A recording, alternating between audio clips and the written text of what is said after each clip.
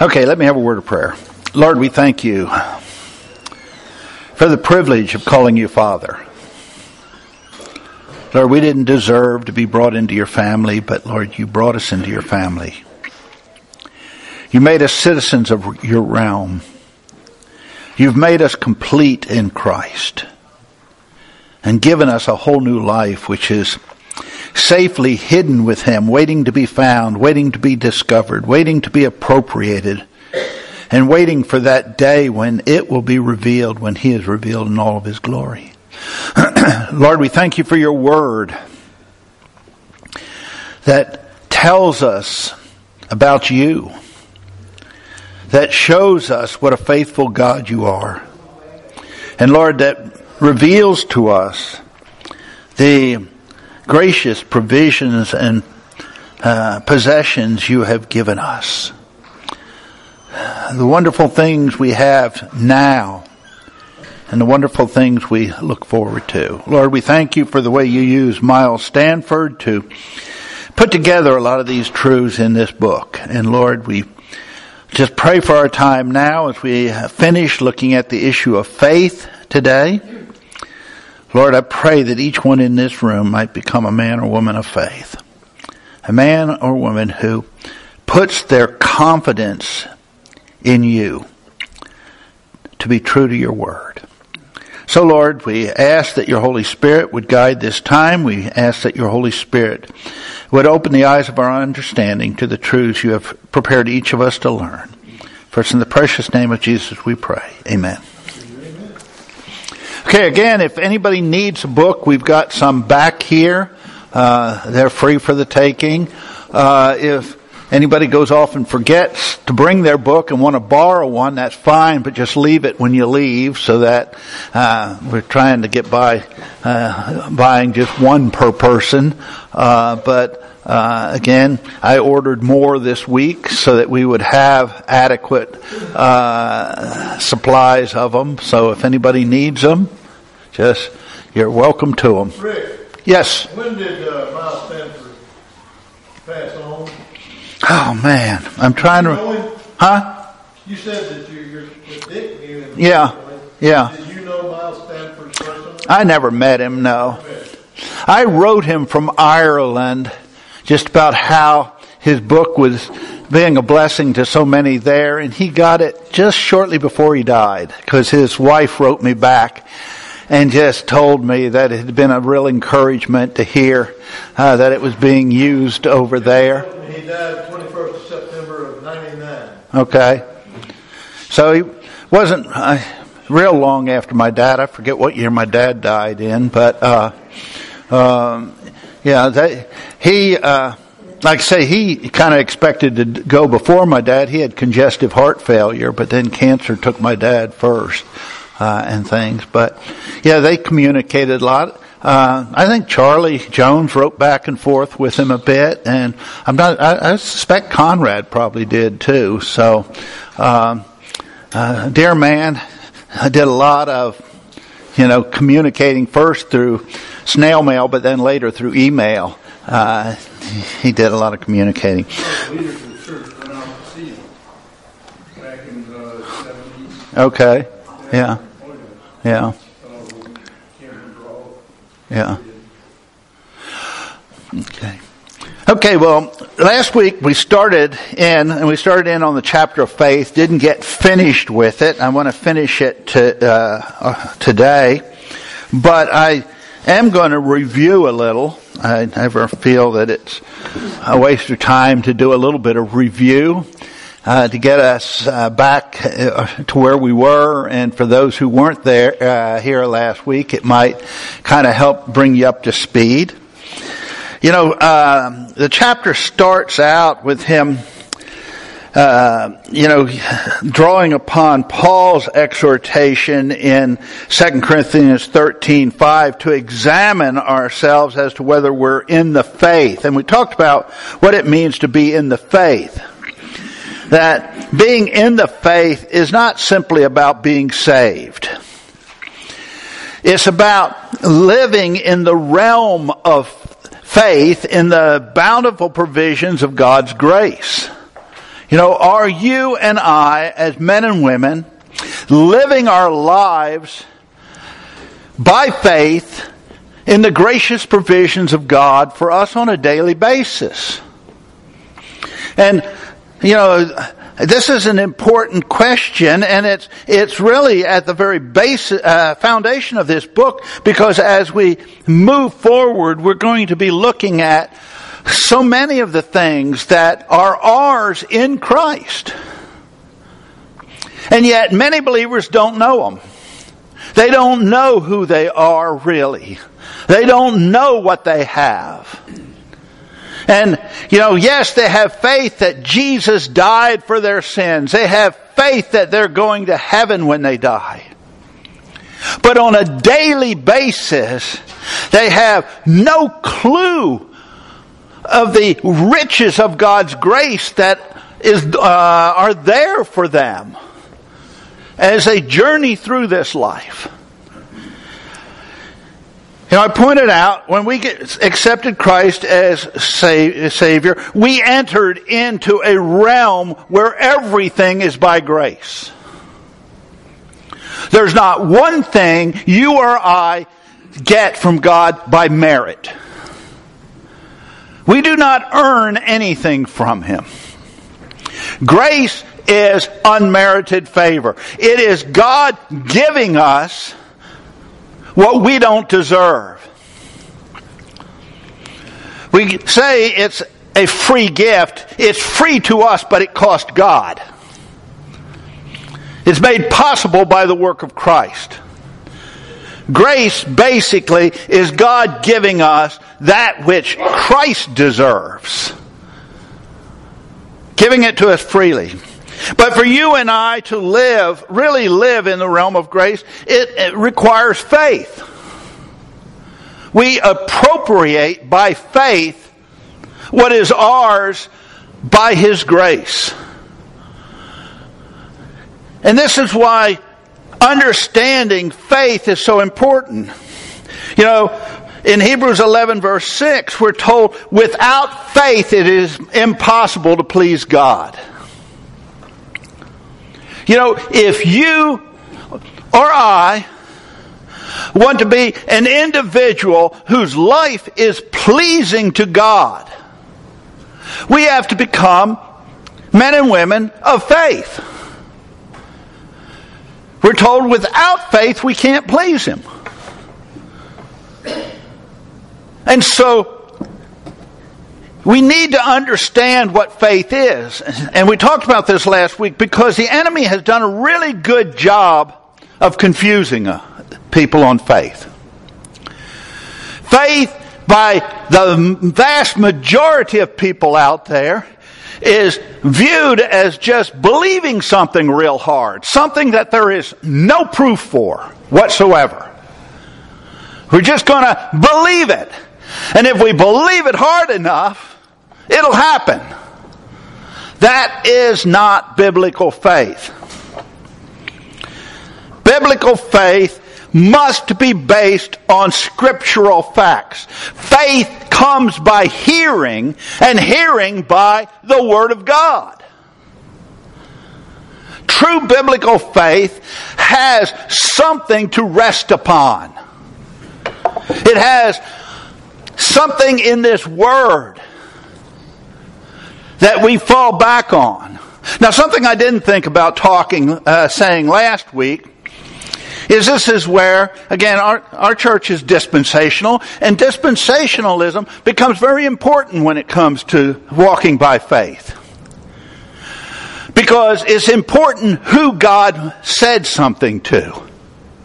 Did He say it to you and me as the church, or did He say it to Israel, or did He say it to some individual? God promised Abraham a chunk of real estate in the Middle East. Abraham could, by faith, look forward to that day. God didn't promise that to me. He didn't promise it to you.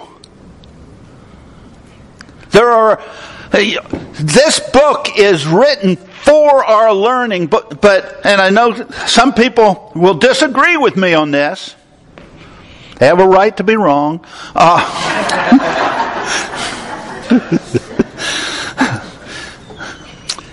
But this book is written for our learning, but it's not all written to us. There are things in here that were to Israel. There were things to Abraham, to Isaac, to Jacob, to David. We learn from seeing God's faithfulness to His promises to those people, but we have got to be careful that we don't go back and claim what God promised to somebody else and claim it as our promise.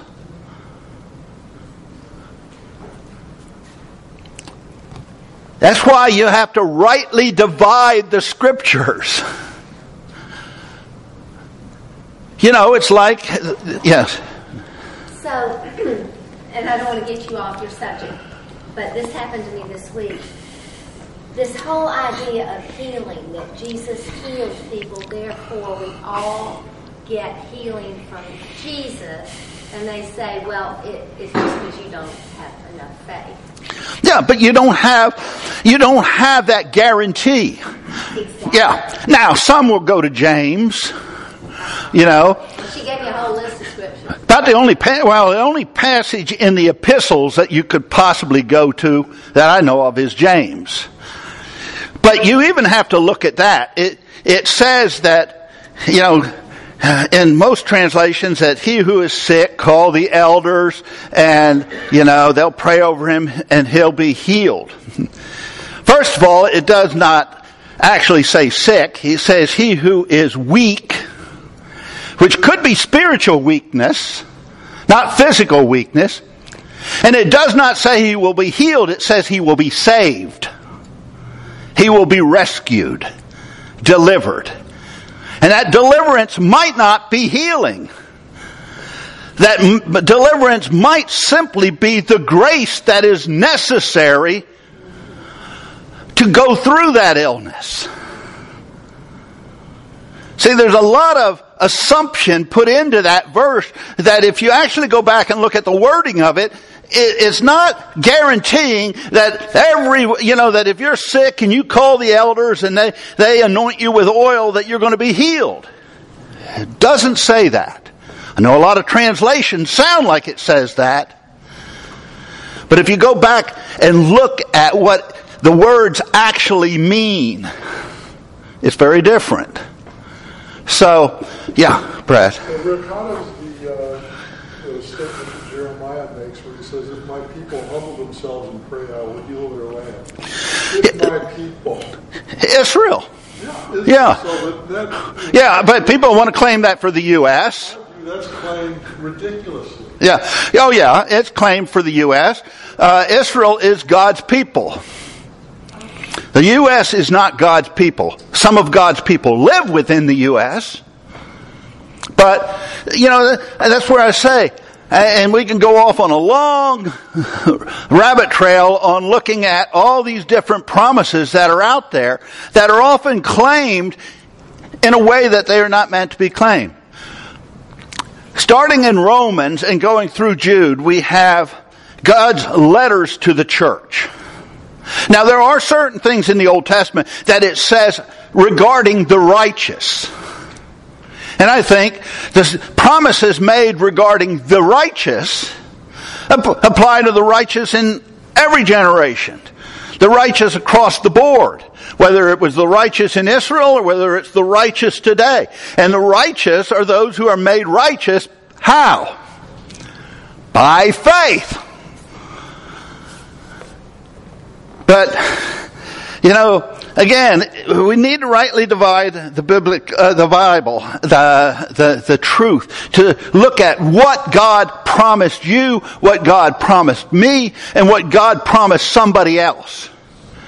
And His promises to someone else are important because as we look at Him fulfilling His promises to them, it strengthens our trust in Him to meet His promises to us.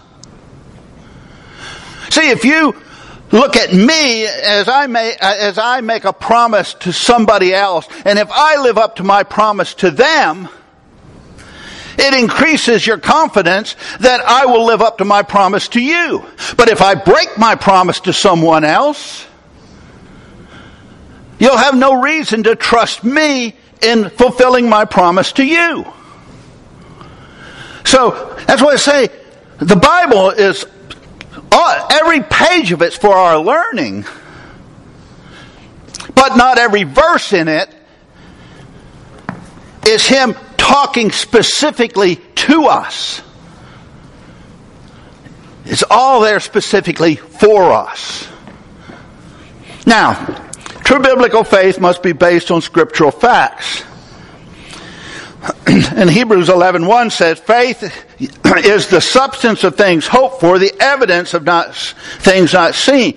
As I put my confidence in those facts, it gives substance to things I'm looking for.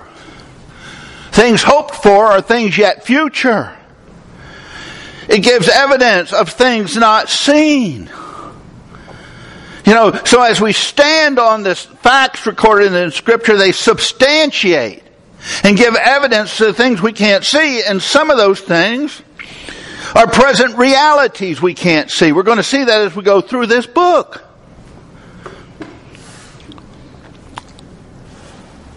It's a reality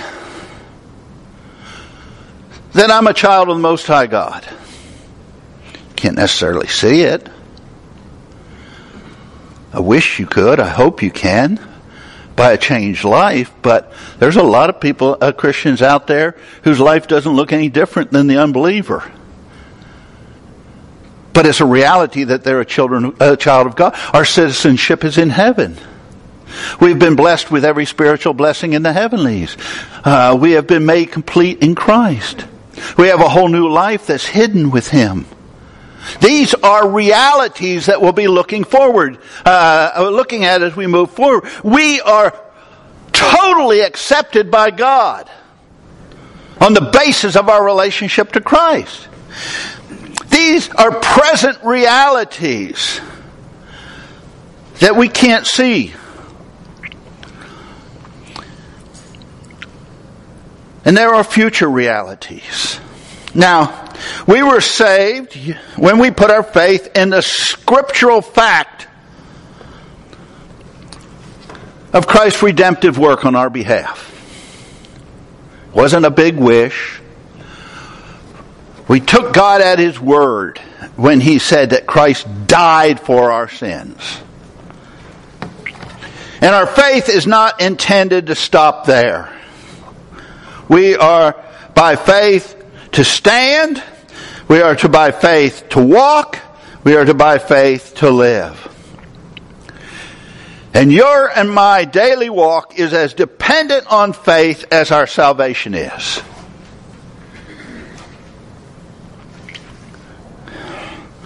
The just are to live by faith. Now, we talked last week about things that should not guide our faith. First is our impressions. Well, I just really feel that this is what God wants to do. My impressions have nothing to do with faith. If it's not in this book, my impressions have nothing to do with faith. And then probability. And we talked about this. A lot of people are willing to trust God on things they think are probable, and unwilling to trust Him on things that are improbable. When the children of Israel were standing on the shore of the Red Sea, what was the probability of that sea splitting? Humanly speaking, it was nil. But God split it. What was the probability of water coming from a rock?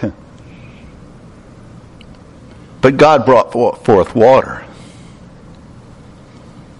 What was the probability of manna being on the ground every day for 40 years and stopping the day they entered the land?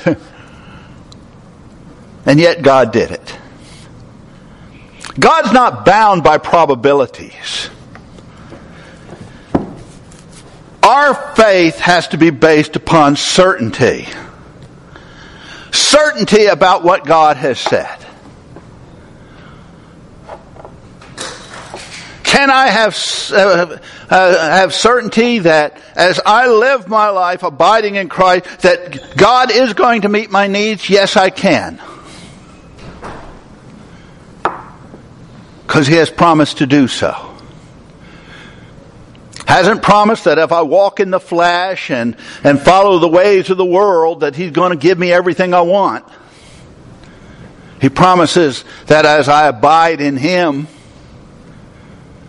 His provisions will be there.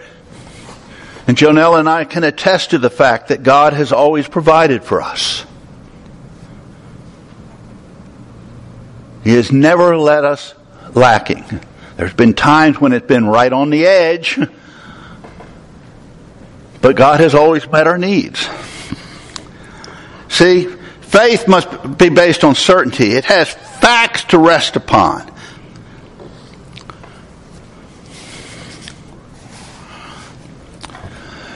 And that's kind of where we pick up.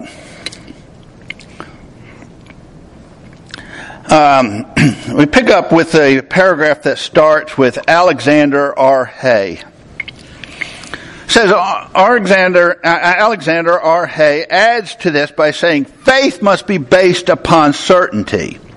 There must be a definite knowledge of God's purpose and will. Without that, there can be no true faith. This next statement, I think, significant. For faith is not a force that we exercise or a striving to believe that something shall be, thinking that if we believe hard enough, it will come to pass. That may be positive thinking, but it's certainly not biblical faith. And that's what a lot of people think faith is. If I believe really, really hard, and I pray, and if I can get 300 people praying with me, we can get God to do it. You can team up on God all you want. It ain't going to help.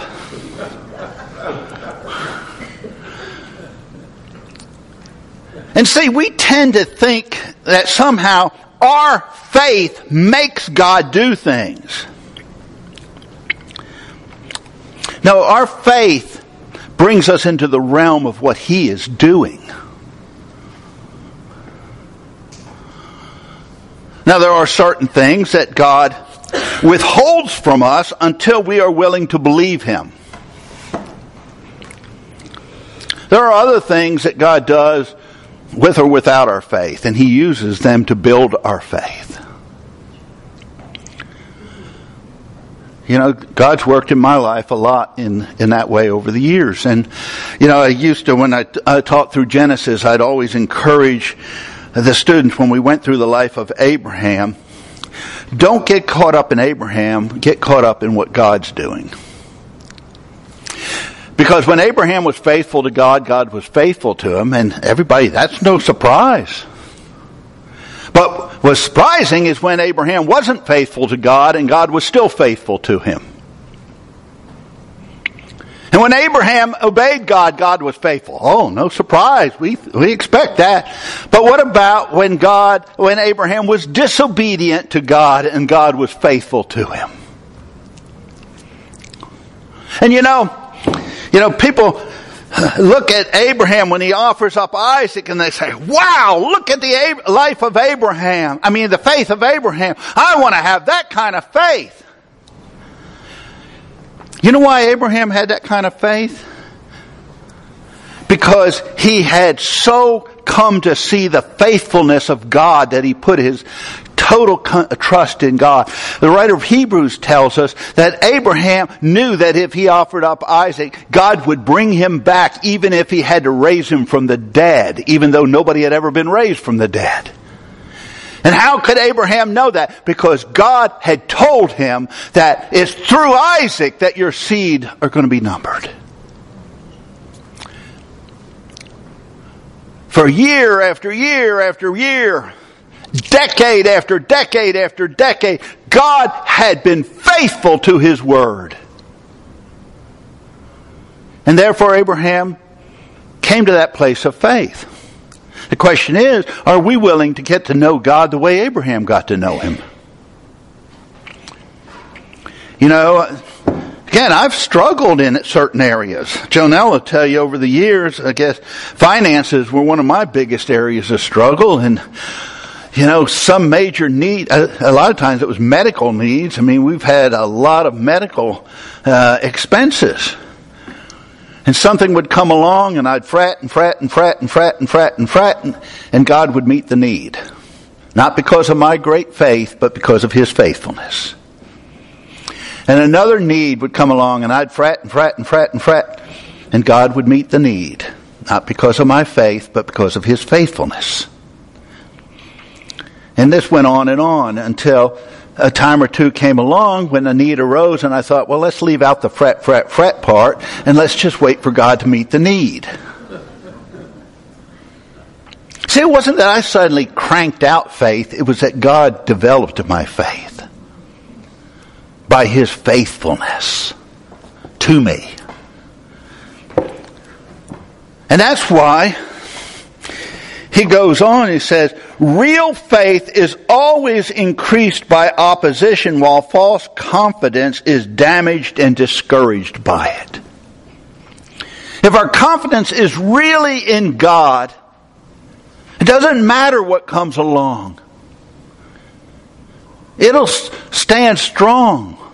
But a lot of times we've deceived ourselves into thinking that we're men or women of faith, and then when the trials come along, the truth is seen. Because that which is not of faith collapses. That's why Peter talks about, God refining our faith through trials. The trials burn away what's not of faith.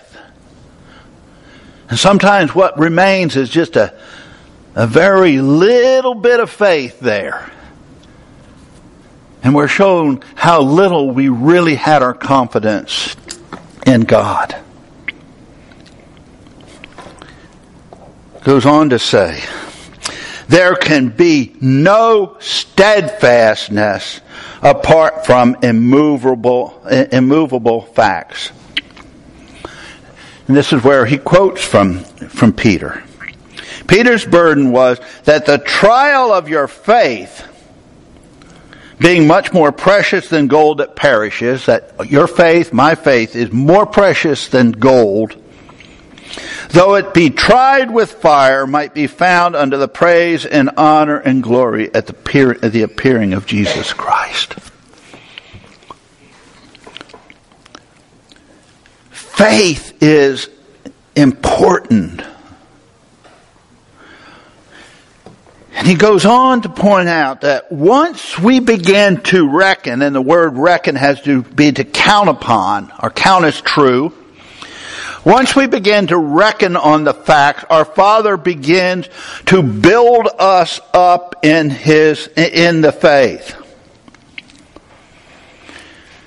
And he turns to George Mueller, who was a man in England who had an orphanage there, a man who is known in Christian history as a man of unmeasured faith.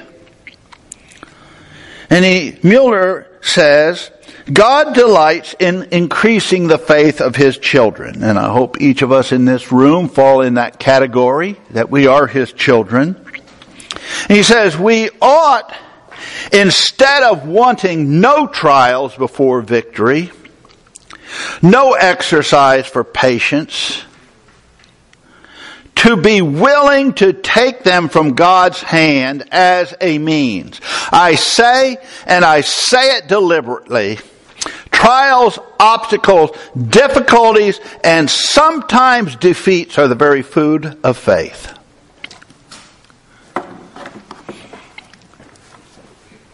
This is something we really need to understand and take to heart.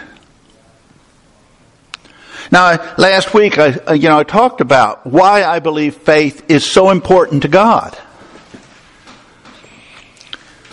And Genesis 3, I think, gives us that answer. Because sin entered this world because Adam and Eve did not believe God.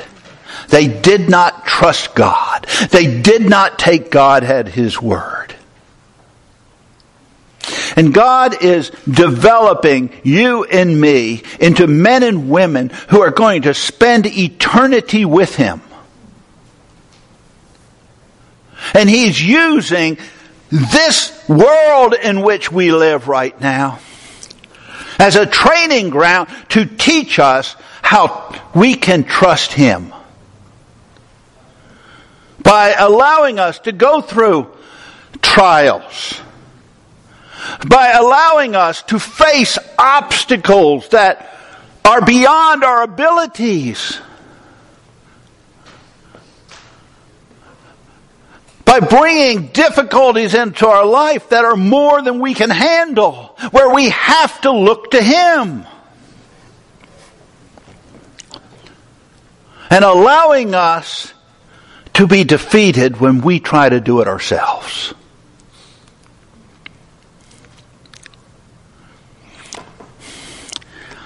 Many of the lessons of faith, I think, will be learned in this lifetime. But I am convinced, too, that many of them will be learned in eternity when we look back on this life. As I said last week, some think we won't remember our time here on earth. I think God's wasting a lot of time on us if we aren't going to remember this. I think we're going to see it through much clearer eyes. We're going to look back and we're going to see the hand of God.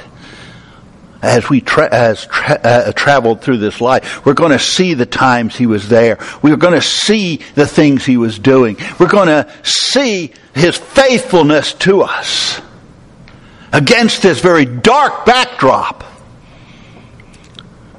And it's going to create in us a trust that will endure for eternity. That we will never again mistrust God. Faith is important. That's why multiple times in Scripture we're told the just shall live by faith. As we saw earlier, without faith it's impossible to please God. Moving forward, he says on this same subject, James McConkie wrote, faith is dependence upon God, and this dependence only begins when self-dependence ends. And self-dependence only comes to its end with some of us when sorrow, suffering, affliction, broken plans, and hopes bring us to that place of self-helplessness and defeat. And only then do we find that we have learned the lesson of faith. To find our tiny craft of life, a life rushing onward to a blessed victory of life and power and service undreamt of in the days of our fleshly strength and self-reliance. Faith is dependence on God. It's trusting Him. And as McConkie points out, that doesn't come until self-dependence ends. And for a lot of us, self-dependence doesn't end easily. It doesn't end painlessly. Rick, can I just say, I know y'all are sitting here looking at the same words I am, but just that beautiful thing that only then when we find that we have learned the lesson of faith do we find our tiny craft of life rushing onward to a blessed victory of life and power and service undreamt of in the days of our fleshly strength and self. I mean, it's just so clear, isn't it? If we see this, why God allows all these things in our life. You know, we so often say, wow. My younger brother one time said to me, I have chronic Lyme disease, and he said, "Sis, why God do this?" to you. You're a missionary. And I said, honey, what? Number one, I'm just Joe. I'm not whatever. And then I said, you know, I know the Lord like I know him without this. I just believed. Do you understand that? You do, because you're going through something. Grow yourselves. And it's the best time for us to get to know him. Lord, I don't want to go through this for nothing. I want to learn what you have me to learn. And then for him to say that we can have this strength and victory that is ours available to us. Yeah, but it's and as we turn from self-reliance to him. Now he says, J.B. Stoney agrees by saying it's a great thing to learn faith. Learn faith. Faith isn't something we crank out by just making up our minds we're going to do it. It's something we learn. We learn it through the hard times. Again, the times when we couldn't do it through our self-efforts and God proved himself faithful. Again, you see that through the pages of Scripture. I mean, look at the life of Jacob. My word. I'm surprised some movie hasn't been brought out, on the wives of Jacob. My word. It's got all the makings of an R movie. And yet God was faithful to Jacob. His journey to faith was much bumpier than Abraham's, but God still brought him along. He says it's a great thing to learn faith. That is simple dependence upon God. It will comfort you much to be assured that the Lord is teaching you dependence upon himself. And it is very remarkable that faith is necessary in everything. There is no area of your life that God doesn't want to develop faith in. And the most difficult areas we have in growing in faith is our areas of strength.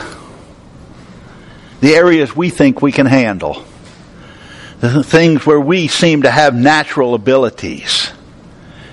And sometimes God has got to break us, not sometimes, pretty much all the time, he's got to break us in those areas too. And show us, look, you need to depend on me even in your areas of strength. Your strengths are weakness up next to me. He says, the just shall live by faith. And he repeats that 4 times in Scripture. In Habakkuk, in Romans, in Galatians, and I think Hebrews. When God repeats himself 4 times, it's probably important. The just shall live by faith, not only in your circumstances, but in everything. I believe the Lord allows many things to happen on purpose to make ourselves feel our need of him. The more you find him in your sorrows or wants, the more you will be attracted to him and drawn away from the place where sorrows are to him in the place where he is. Set your affections on things above. Colossians 3:2. I shared with my students a few times. I said, my closest friendships are not with the people I've laughed with, they're with the people I've wept with. The people who have been beside me in hard times have forged the greatest relationships. And I think that's true of our relationship with God. We want it all to be fun and games, but our depth of relationship is often developed in the difficulties we go through, with him at our side, meeting our needs.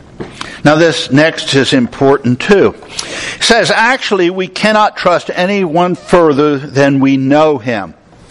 You and I will not trust God any further than we know him.